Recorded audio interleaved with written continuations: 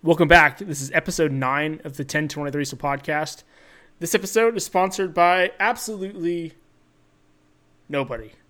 Just like usual, except 1023so.com, where we sell parts for your 7.3 Power Stroke and some other stuff too. So if you're looking for parts and you're looking to upgrade your truck, and maybe before you even buy parts, if you don't know what you want exactly, if you're not 100% sure of exactly what you need for your truck, give us a call or shoot us an email before you spend a bunch of money, and we'll try to give you the advice you need to make sure that the parts you buy are worth it. So it's just going to be Vaughn and I, and we're just going to chat. I don't know what we're going to chat about. We'll find out here in a minute. You guys will find out probably as fast as we do. So, introducing. Hi, this is Vaughn from 1023 Diesel. And this is my, second podcast here. And I always like to hear what you're going to come up with the intro. But it's off the cuff, buddy. Nobody knows what I'm going to say. Yeah.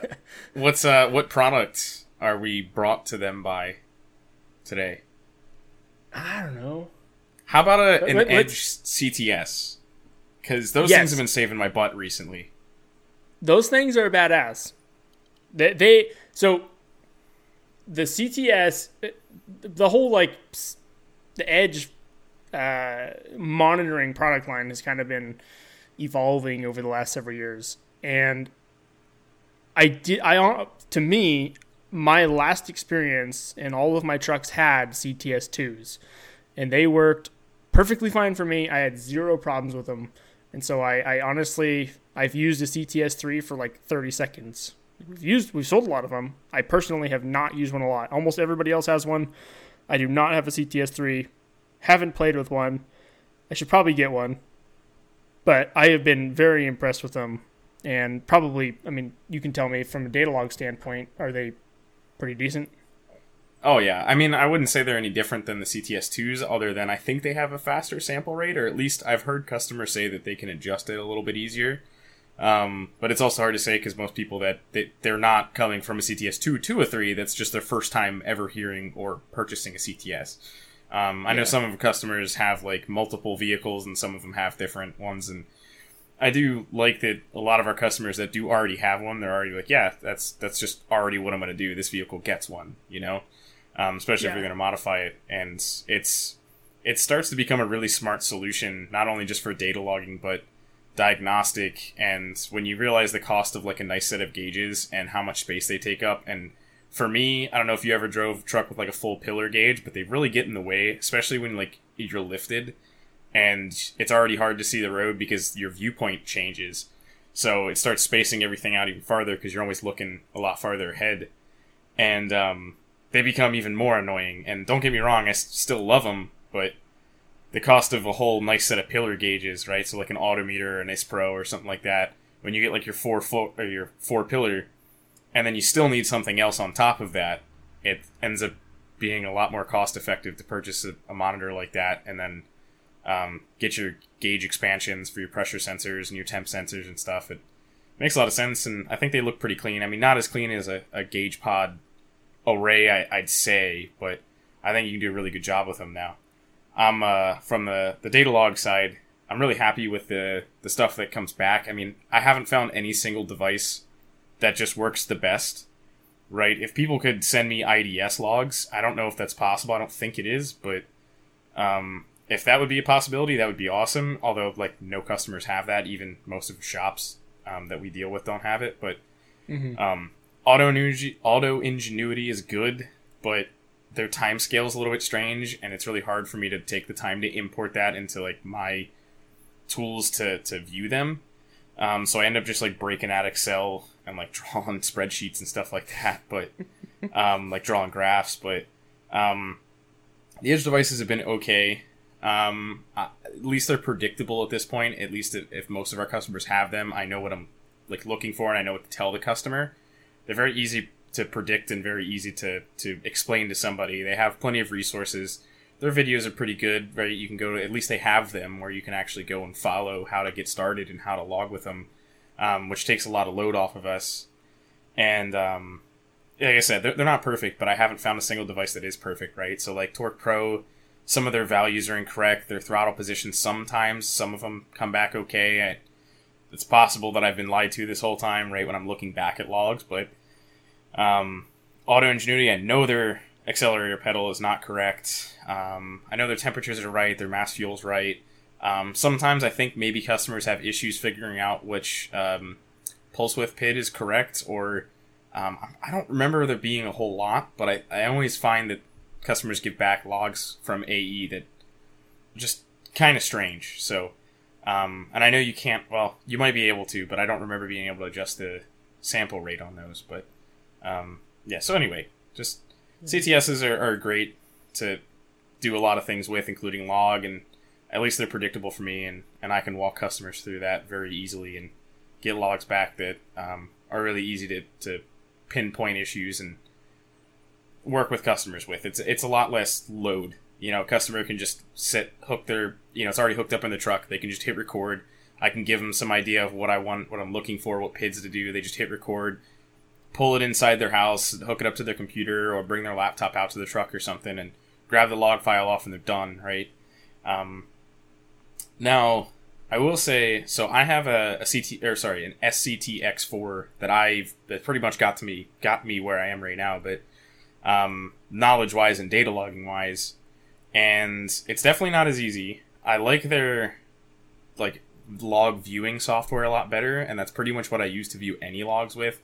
I can just clean up their CSV formats, and I can pull it into LiveLink, and I can put little gauge overlays and a bunch of stuff that I can more easily track so I don't miss anything when I'm looking at, especially like really long logs.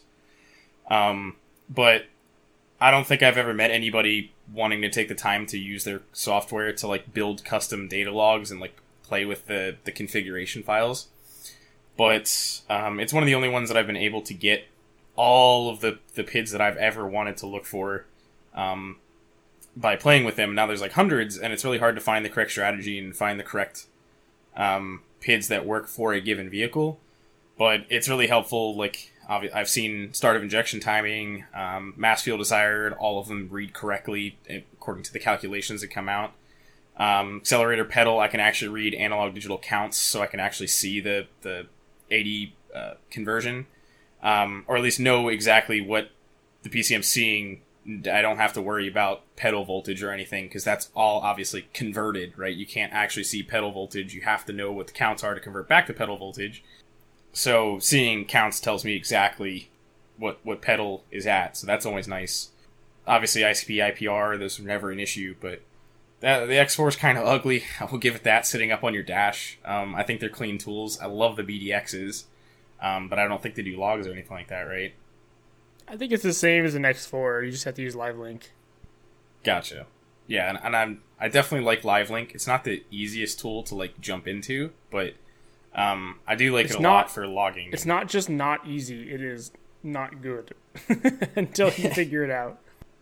Yeah, it's definitely got a soft spot for me, though, because I do have an older version of it, and I do like a lot of the stuff it does, especially viewing data logs. It's so smooth. Like, if I really need to sit down and grind into a data log, it's my favorite tool to just throw up gauges, and I'll spend 20, 30, 40 minutes on a single log, knowing that I'll have to do that anyway, but it's just so I don't miss anything. I can put all the gauges up, and I can slowly track through, and I can watch how things are reacting. I can see how mass fuel is reacting, and pulse width and ICP. I can see all of the fueling controls and try and get an idea of, what could be off, what adjustments can be made versus time and RPM and all that fun stuff. But I think it makes it very easy to play with all that stuff compared to a bunch of tools that I've used that are out there. So anyway, CTS devices, I kind of like them all. Even the old, like the CTs or CS, I think, right?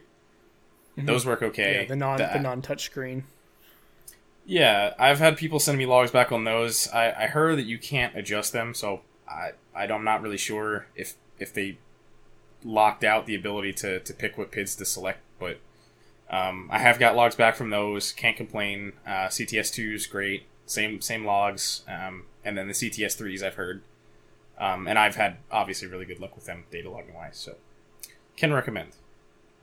Yeah, and I was actually just while you were talking, I was pricing out the difference and what you get for the money. And this probably isn't totally fair. The Z series autometer gauges are like the low end of the autometer ones. It looks like they work fine. They're a black face with a black bezel, and they have like white outlines. But they're not sexy for sure. They'll probably get you going. My favorite. Yeah, no, they'll totally get you going. But I mean, honestly, like, who's gonna buy gauges to get them going? You're gonna buy them once, so I'm gonna price out the Cobalts because it's kind of like a middle ground between something that's like really premium and something that's super cheap. They're very sexy. They're black face. This is just my opinion. I don't know. Like, I'm not trying to sell you shit, but like, I love the Cobalts. Robert, as soon as I saw him, Robert had Cobalts in his dually, and I fell in love with them. They are beautiful. And so they're kind of middle ground price wise, but so for like a quad pod, and 4 gauges. So if you want to do like a parameter, trans temp, boost, and I usually do fuel pressure. There you go. You're gonna spend right at about right around $720-ish for that setup, and this is all autometer stuff. Is that including like your pillar and your wiring harness and all that stuff? Yeah, the harness comes with each gauge. Okay. So each gauge has its own individual harness, which is it's cool, but like honestly, like when you compare that to how easy it is to install a CTS, when you just literally you plug a CTS in the OBD2 port, and then you run one single starter kit through the firewall, and then everything else daisy chains off of it, you're not wiring shit. You're just plugging shit in. That's it. Like, yeah, it's there's really no comparison there. But like, let's say that wasn't into consideration. The price wise, there's about it's $7. So the CTS 3 with and this is what I usually recommend going with is Edge's their competition kit. It's the part number is the 98617. That is it comes with the parameter. It comes with the starter kit. It comes with a 0 to 100 psi pressure gauge, and then it comes with a temp sensor from I think it's 30 to 260 degrees. Let me see here. -40 to 300 degree temp sensor. And then what they call their universal 5-volt. So you like basically with the way the CTS system works is you can connect one sensor to the starter kit, which is usually the EGT probe. And so like if you buy an EGT probe, it's $127, and that comes with the starter kit and then the one probe. And then to add any additional sensors, you have to buy the universal 5-volt lead, which has 2 splitters, which means that once you buy that for $140 or whatever it is now, you can add 2 more sensors. You have to buy that plus 2 sensors to fill it up. And then if you want to add 2 more sensors or 1 more sensor, you have to buy another 5-volt lead. And so it saves almost $100 to buy the competition kit. And you get, like I said, the starter kit, the EGT probe, the pressure sensor, and the temp sensor all in one. And which is great. It actually is cheaper than buying like a pressure probe plus a 5-volt lead plus an HET probe. But most people don't need that temp sensor unless you're going to put it in like coolant or something that you don't have unless you're a manual through the OBD2 port. There's not a lot of need for that, even though it's cheaper and you're getting a sensor for free, plus you save some money. So the competition kit does work nice, so that's the way I price this out. But basically, the CTS 3 with a competition kit is what did it come out to? $798.95 as of right now, and they're probably going to run some Black Friday sales or something. And then the Cobalt series in a 4-pod pillar to have fuel pressure, trans temp, boost, and EGTs is like $730 something. And with the CTS, you get the ability to data log, which is very important. Like, we basically need that. If you have a problem with your truck, we need that.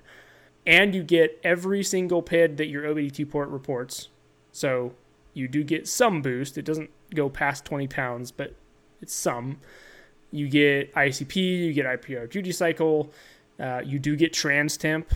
I think the only trucks that don't report trans temp through the OB2 port are early 99s. OBSs do, Excursions do, and late 99 and up 7.3s do.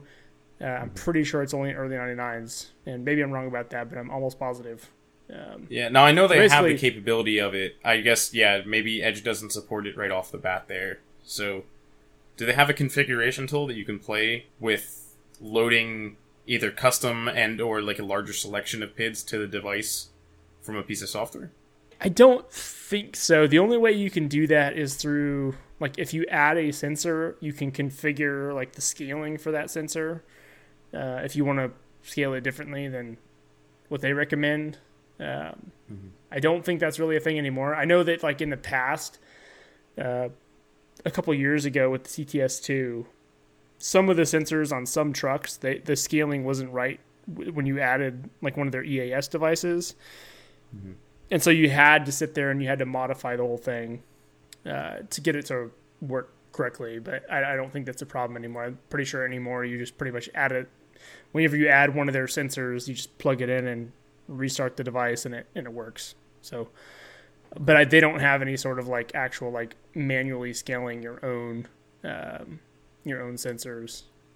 And maybe early 99s are covered now. But I remember a couple of years ago, last time I tried on an actual early 99 stock everything truck, I couldn't get trans temp to read from the OB2 port. So I don't know if that's true or not. Doesn't matter. Point is, for another like $60, you get everything you get with the mechanical gauges, plus the ability data log, plus ICP, plus IPR, plus your gear selection, plus where the converter's locked, plus the ability to read and clear codes, plus the ability to watch all of that live. Like, I don't really see the point anymore of running mechanical gauges. To be really honest, on like a daily driver truck, it doesn't make sense to me. So, yeah. Other than I still like them, and I think they look cool, and I think they're sometimes a lot easier to look at a glance, right? So if you're it's real quick to see a pyro or something. Of course, I know the edges you can make them like really big and right in the center, and they change colors and stuff. So that I guess doesn't count. But it is I think you get really used to, at least in my condition, where I'm used to the position of the gauges, and I know, like, I can know just by looking over real fast if something's out of whack. Right, or EGTs are climbing, or something like that, just by quick glance, or just seeing it out of the corner of my eye. So that's definitely one thing I like versus like trying to look down at the screen. I know it's just in X4 is nowhere near that, but to keep enough PIDs to make it useful, but also like big enough where I can read them is still tough. But once you pile you're not like looking at those in a glance. PIDs on one little screen, you can't. You're not going to recognize everything immediately what it is. Yeah, that's for sure. Yeah, and when you got gauges, you can at least you can just look at them, and wherever they're pointing, you can kind of assume where it's at if you're familiar with your gauge setup. But I mean, I can't say I won't do it anymore because I still do like gauges. But that definitely makes a lot more sense, I think, for a lot of people. And so also I want to say, if you're just confused as I am of like what kits you need and what breakout harnesses and all that stuff, you should call the store or send us an email, and those guys can walk you through what kits you need, what sensors and all that stuff for your to make a comparable pack for your gauge packs. Actually, do you have anything like that, or would it even be worth it of doing something like that on the store, where it's like, here's your gauge replacement kit, where you have all of the sensors in one setup, where they could just pick it all up at once? That just brought up like an idea. I'm going to see if don'tbuygauges.com is available. Just an edge ad. Joe Oram would hate me. We could probably do that. That's actually, like, I guess that kind of leads into one thing. I'll point out one thing before I move on. I'm going all ADD here. When we say this episode is sponsored by X product, in this case, the CTS3, we kind of brought that up. We said brought to you by. Don't worry. Brought to you by, that is our choice and something that we believe works very well. We are not being paid by any company, and honestly, if any company ever does, I don't think they have yet, ask to pay for us to like sponsor a product or to review a product or something, I'm going to refuse, just so you know. So this isn't actually sponsored by, it is just our opinion based on the things we've seen day to day with these trucks. Moving on from that, I will point out one more thing that's pretty cool. Obviously, like a lot of you see the front end of like the things that finally come to fruition on our website or the podcast or the videos or the phone calls, or the emails or whatever. And I think you would be amazed at the things we can't tell you or don't have time to explain that are coming, or that we work on that haven't come to fruition yet, or never do, because it's not possible where we're at. But any of the stuff that's worth it, we do try to put out there. So one thing I want to mention too is and then there's a whole podcast coming up about this in the next, I don't know, let's say a month. That is going to be with Robert, my partner. He's the other owner of 1023, talking about tire size and gear ratios and torque converters and how all of those need to play together, really with tuning and injectors and turbos and everything else to have a good setup when you're done. And one of the things we have right now is we have the tools section. So if you're on the mobile, just hit up on the top left corner of your phone, there's a little hamburger menu, and we have a tools category. Or if you're on the desktop, it's on the top main navigation menu, like up on the very, very top bar under the search bar. Or 1023diesel.com/tools. Or that, yeah, whatever. So don't be all technical.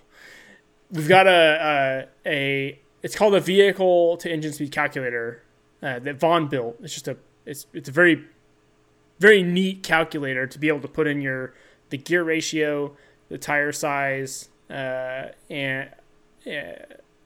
fuck all that. So, you explain it, Vaughn. You built it. Yeah. So that tool was more or less, I mean, it's kind of just like what every other website has. I think it may be a little bit easier. It's at least directed towards the 4Rs and the E4s that we have, for at least the way it's set up. But the idea is, I made it, and it's been very helpful for a lot of our customers, where you can type in your tire size and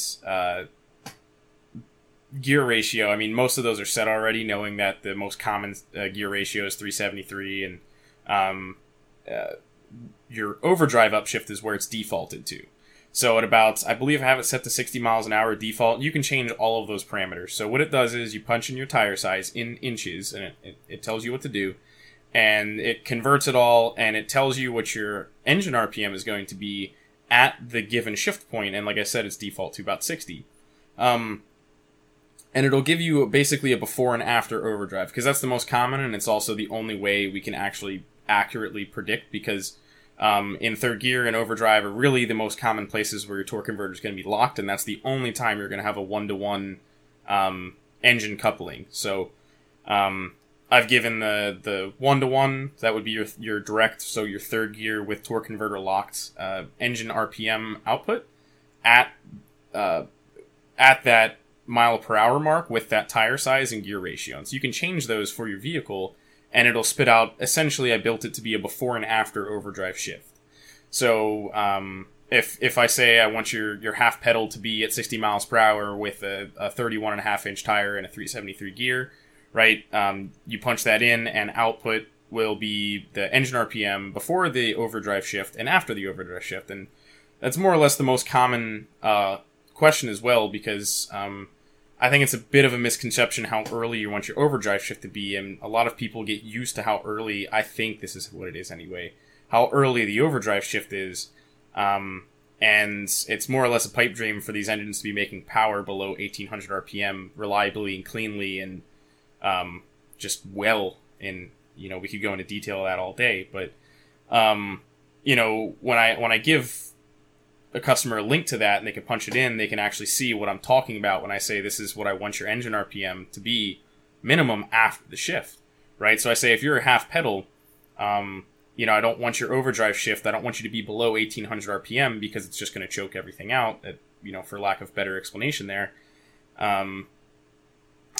I want your shift to happen and you still be in an RPM range where your setup is meant to still make power in the way we built our tuning to still make power. And so after I explain that, they can punch that in, they can see where their third gear shift point is going to be, and they can realize that it's necessary for what they want.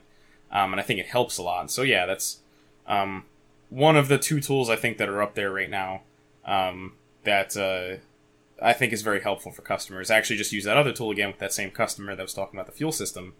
So the other tool, and there's going to be plenty more to come, and I'm welcome to your suggestions as well. For calculating the theoretical maximum amount of fuel flow that a given injector body size for a standard rating, that is, so the way it's industry standard rating of how many cc's of fuel an injector can inject over 1,000 injection events. So using that standard, you can punch in your injector body size, and it'll spit out in all the calculation levels the theoretical maximum amount of fuel at a theoretical 100% duty cycle at 3,500 RPM those injectors will consume, and then convert that into gallons per minute and then gallons per hour, right? So you can take that number and you can go find a fuel pump that's matched for that setup, right? Obviously, you want to match it. We could go into detail on that as well, but at a very minimum, you want to take that number and match it to what that fuel pump is capable of at its rated duty cycle of, say, 90% or higher. At the pressures that we operate at, say about 65 psi, right, over 60. And you want to match that to that theoretical maximum, and then for the most part you're never going to run out of fuel. So that's just one of the 2 tools that we have up on the tool section, and like I said, there's definitely more to come. They're not too terribly difficult to set up, but just getting them all laid out, is still something I'm working on. So, well, the function is the important part, and I guess it is kind of hard to understand a little bit like what you need to input, but my understanding of the way that you built the tool is it doesn't matter what you input, you can change any one of the variables and get the output. So if you want to change the gear ratio or the target RPM or the tire size, any one of those will change the variable. So it's not like you have to change like one or, any given thing. Right. Well, it does not. Also, you can't put in a target RPM. It only works the other way around, so it spits out RPM values just because that was the simplest way to make it. Having it go the opposite way just makes things a little bit more complicated. I may consider doing that in the future, if that makes sense, but it's usually easier. Go ahead. I meant target mile per hour. Sorry. That's what's listed. But essentially, and this is something I have a discussion with a lot of people when we do build calls with the build plans, is you have to know, like it's not, and I don't want to go too far into it because we do have an entire episode dedicated to this that's coming up, but and honestly, that episode isn't going to mean much unless you watch it on our YouTube channel, because I'm going to have graphs posted that are going to help make more sense of it. But you have to know, like, let's say you, in general, for most setups, you're going to want to run towing, like, in order to stay, like, in the efficiency range of your charger, of your turbo. You're going to want to be in the, at a minimum, like, 2,000 to 2,100 RPMs. You really don't want to be below that. You're not going to have any kind of EGT control if you're lower than that range. Yeah, and so a lot of people are going to run like range and go ahead. Sorry. A lot of times, like, the 31, or sorry, the below 2,000 RPM, 2,100 range, you are not going to be able to build enough boost. You're not going to get your turbo spinning fast enough to clean up any amount of fuel, especially in overdrive where it's going to be slower to accelerate. So when you're in third gear, let's say you're 1-to-1, and you are accelerating. You're going at the same mile per hour acceleration rate, your RPMs are going to climb faster than they would if you were in overdrive. So I think what's kind of like misconstrued is like, sure, you could like it's good to be able, like, that's the point of the overdrive button, right? Just to kick it out of overdrive. And that's handy to have. It's very nice to have, because there's no way we can build tuning that's going to fit everyone's needs or wants, depending on their gear ratio, their tire size, their how far they're in the pedal, how fast their turbo responds, to be able to downshift fast enough to accelerate. But yeah, I mean, we're really talking about mechanical. Sorry. Right, and like, I mean, like you could probably do a great job of explaining like the mechanical understanding of it, and that's fine. If you want to get into that, go for it. But yeah, I mean, we're talking about mechanical limitations. So, like, tuning can't compensate for mechanical limitations just because of, well, torque and physics and all that fun stuff. Totally. But, like, at the end of the day, I guess the thing I want people to understand, and this is only just one point of thousands, is you're going to accelerate faster in third than you will in overdrive with the same setup at the same pedal position, or at a higher pedal position, but your RPMs are going to climb faster. You're going to you're going to get out of efficiency faster in third gear than you will in overdrive. So I guess the point of that is, like, the point of this tool is to get you to where you will be at a good RPM, wherever speed you're towing, with whatever tire size you have. You need to set up your gear ratio to be in efficiency range doing that. So, I don't know. There's so many aspects to how this works together. But yeah, you're right. Yeah, and I definitely can't break that down into simpler part because my head's stuck in engineering physics land. But it also does help me pick your shift points, because the reality is, you'll get into an argument more than anything with a customer when you tell them they should change their gear ratio instead of telling me to just move their shift point around. And in reality, right, so we've had this discussion at the simplest level.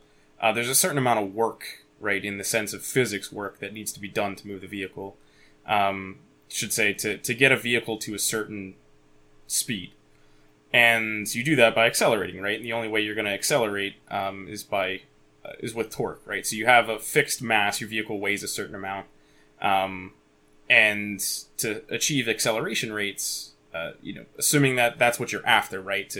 In all cases, that's likely what it is acceleration rate. And so, since you're talking about rotating lever arms, right? Your tires and your axles and your drive shaft and rotating assembly and all that fun stuff. You're talking about torque, right? Rotational force. And to achieve acceleration, you need to have a certain amount of rotational force on your tires to move you forward, right? So if the work isn't changing and the torque is changing because you change your tire size, then your acceleration rate has to go down, right? So to achieve the same acceleration rate, you have to adjust your that torque number so you can calculate it all the way back from your engine to the lever arm being your tire to the ground, right? So you want to match that gear ratio with the transmission ratio, and the engine, assuming most of the time we're going to be talking about a locked converter, because an unlocked converter is very unpredictable. And I'll explain that in a second, without going into too much depth, because I know that's for another episode. But the idea is, if you change one part of that ratio, right, from final drive to engine, right, what the torque is going to be at the wheels from what the engine's making, right, you need to match that. So if you change your tire size, you want to change the next logical thing to change, because you're not changing your transmission ratios, would be your gear ratio. Otherwise, you're talking about engine RPM differences is the only part where that comes back, where you can make up the loss in torque, is by having the engine produce more torque, right? So you're going to be in the pedal more to produce the same acceleration rates. Because like I mentioned, the work is not changing. So with an unlocked torque converter, this becomes very cumbersome when people put big tires on, because to achieve the same acceleration rate, torque converters go, that's no problem. will just make up the torque by dropping RPM. So torque converters make torque by the change, and the simplest form, by the change in RPM from input to output. So the larger the torque output, the larger the RPM drop from input to output, which makes things really complicated when we talk about lockup smoothness. We talk about not running into rev limiter because we really only have 33 to 3600 RPM to play with, and most customers aren't really comfortable with that either. So that limits a lot of the range we have, and when you're talking about an unlocked torque converter, there's only so much we can do, and the next logical thing is either lock it soon and drop your RPM very low to where you're not in a range to make good power, or we end up upshifting you early to keep the ratios down, right? So when you upshift, you're dropping the ratio from input to output to make up for the RPM drop across the torque converter and still try to get your vehicle accelerating, right? So that becomes very complicated, and to explain that to a customer, right, it just took me 5 minutes or maybe more to explain that, and explaining that to 10 people in a single day, you know, when they put big tires on it, and to tell them they need to drop however much money in a rear end and all the work that it takes to replace the gears, it's likely not the case, and we try our best, but there's a lot of misconceptions when it comes to how much we can do in tuning, because it's all mechanical, right? If the engine can only make good torque in a certain RPM range, and we can't operate in that range because you've decided to change your tire size, we can't make up for that, right? It's all mechanical limitations. We can't change the ratios in your transmission. Obviously, we do that by shifting. And, you know, we can still only make your torque converter so smooth, and we're still trying to fight rev limiter, and we're still trying to make good power and not overheat your trans because you're running in the unlocked torque converter state so long, depending on your situation. Or we're locking you too early, you're dropping RPM, you're fighting EGTs and smoke to still make power, right? And there's only so much we can do with that. And yeah, I mean, when we're talking about ratios, right, when we go back to the difference in engine RPM, right, we're talking about ratios. To achieve a certain acceleration rate, you're going to have an acceleration rate of engine speed as well, right? Because it's all essentially one-to-one. There's a relationship, there's a ratio between vehicle speed or vehicle acceleration to engine speed, engine acceleration. And so the larger the ratio between engine to rear drive, the larger the acceleration rate of your rotating assembly, essentially. You're going to be moving through your RPM range a lot faster at a lower ratio. But you also still have the torque of that ratio to do the work to get you moving. But once you're already moving, there's a difference in torque. A difference in work that needs to be done to accelerate you any further. I think you might have just mind blown me and everyone else.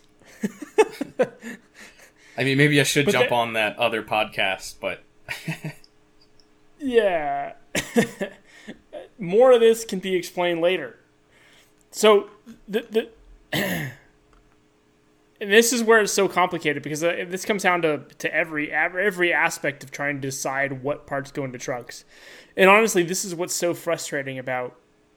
I've got no problem with people asking questions, or not knowing, or reading something that is incorrect. I really don't have a huge problem with that, because I'm glad that someone would rather do the research ahead of time before asking. I cannot tell you how many times people have talked to me about a setup they want to build that they've spent the last 3 years researching before they built it.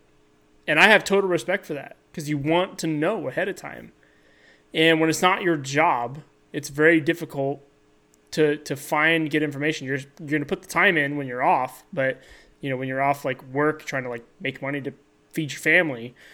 But there's so much like bad information out there too. And it's frustrating only on the side that you can't explain every detail of what goes into this. Like I mean, yeah, I can't sit somebody down and take them through like a college physics or a set of physics courses that got me to where I'm at, right? Or an engineering program, or something to get somebody to what we know to be able to explain that at a minimum, right? You need to understand math, to understand physics, to understand this, to understand that, for me to then explain to you why this makes sense, right? Especially when it comes to tuning, right? But even the right injector size and when you pick the right setup, like for turbo and injectors, and if you get even farther to like head design and headers and stuff like that, right? But you're talking about volumetric efficiency of the engine, right? And how that's going to change, because in the simplest form, like naturally aspirated engines, your VE is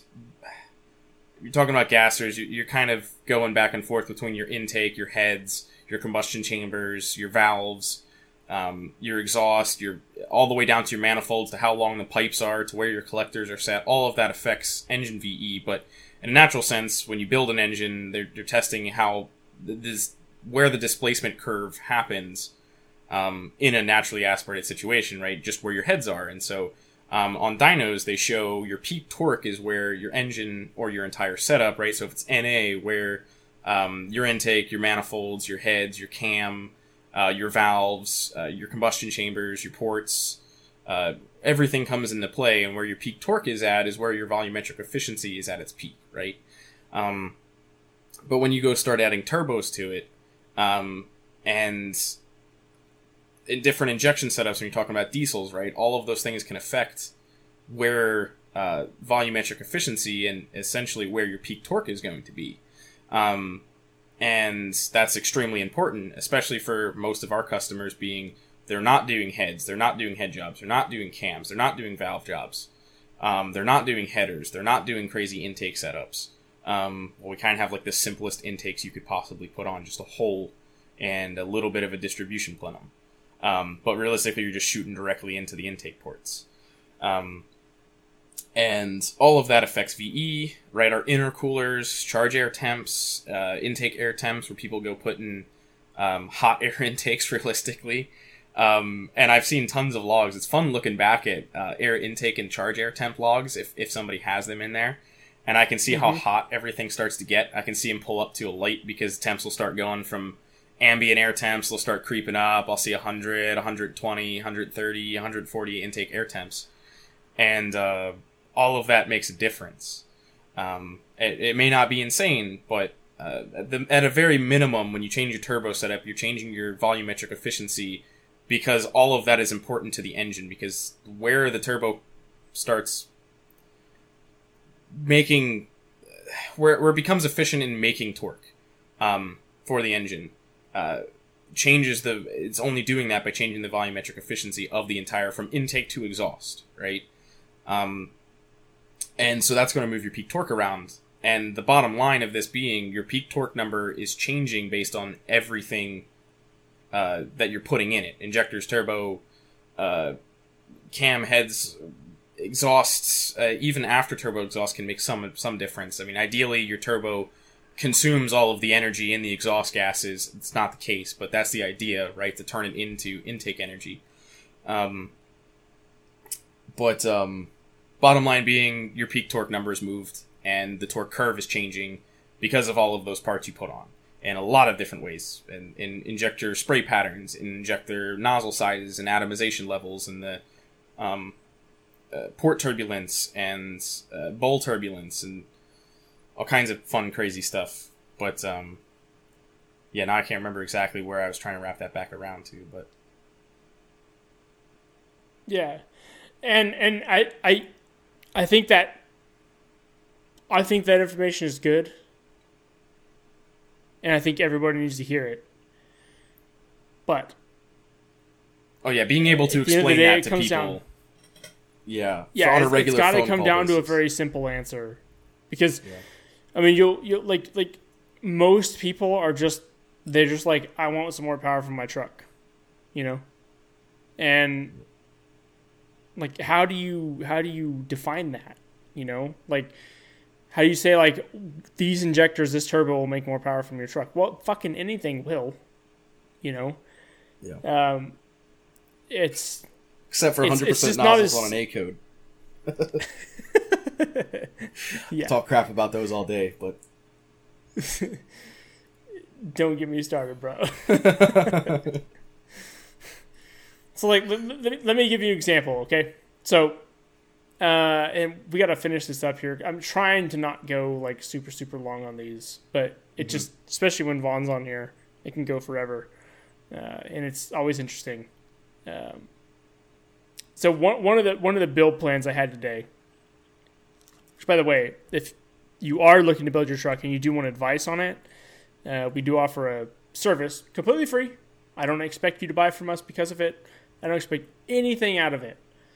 But what I want is people to understand, and I will do my best to explain in the amount of time we have, what it takes to build your truck from the ground up with the parts that are going to get you something you're happy with.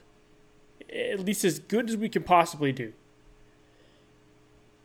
You can go to 1023s.com and go to plan your build. It's one of the main tabs on our website. You can fill it out with all your truck info, and then after that you hit submit form and schedule your call, and you get 30 minutes on the phone with me, nothing else, 100% you're my attention, and we'll try to go through. And it usually goes long. Honestly, everybody who's been on a build call probably knows it ends up being late. I'm late to almost every meeting because I run over on the previous meetings. But what I want at the end of the day is, like, I want everyone to understand what it takes to build your truck and how parts work together. And I can't go into the depth that Vaughn can. I can't. Like, honestly, he knows more than I do, and I know a lot more than I'm ever going to tell you. So it's way deeper than I'm going to be able to explain in 30 minutes.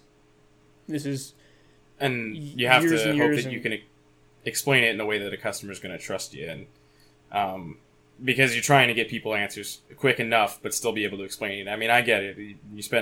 I was on the phone with that customer for almost 40 minutes today, and it happens when it's just one person, that's okay, but when you get phone calls on top of it, and on top of it, and on top of it, and you're on the phone for hours and hours, and because you're trying to explain that stuff to people, I'm not very good at cutting it short, especially when it's something I'm still, like, learning, right? So, like, how new injectors are performing, and how we're going to go about changing some stuff, and how we're going to start moving forward, and what I've seen, but don't have, like, true answers yet because it's still coming through. Like, that I don't have the ability of explaining very easily, but I'm very happy that you have that set up now, and especially since we have Thomas and everybody else working in support and whatever, but I can just at least tell customers, hey, if you have more in-depth questions, set up a build call, or give one of those guys a call, and they'll be able to walk you through it. Or at least call the parts department. I'm just the tuning guy. So it's definitely nice to have that now, and I'm very happy that customers definitely take advantage of that. Just a tune guy. That's all you are. Well, we were talking about side projects earlier, and how things may or may not come to fruition, and what anybody ever sees. But yeah, just being the tune guy is very far from everything that's either a side project, there ever has been a side project, there is a future project, or how things evolve. And yeah, most of you will never know. Most of you will never know what is going on in the background. And even when incredible things happen, most of you will never understand what just happened. Like, let's be honest. And I get that too. I'm the same way. I see things happen all the time where I'm just like, why does this fucking website not do what I want it to do? And I'm like, and I've had this conversation with you. I'm like, it's 2020, man. Why can't this thing just fucking work?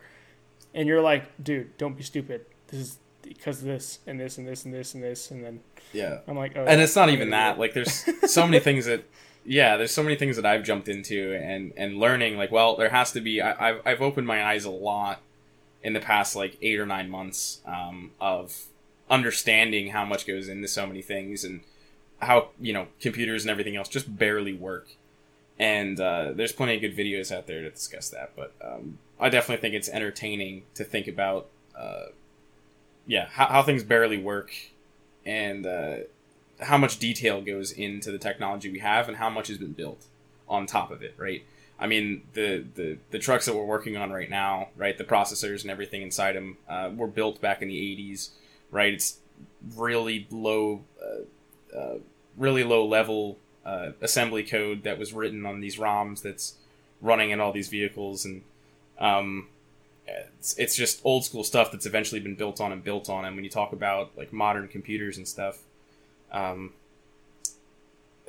there's so much detail that goes into little things, yet the amount of stuff that can come out of it. And one of the things that frustrate me the most when people say it's 2020 or it's this date, why we've come so far in technology, we can send somebody to space and then bring the rocket booster back down, land it on a boat, and then launch it again 10 times over, right? But we can't make a button pop up in the right space. And I think a lot of it does come down to, like, if you're talking about open source projects, then you got people that need to put the time into it because they want to.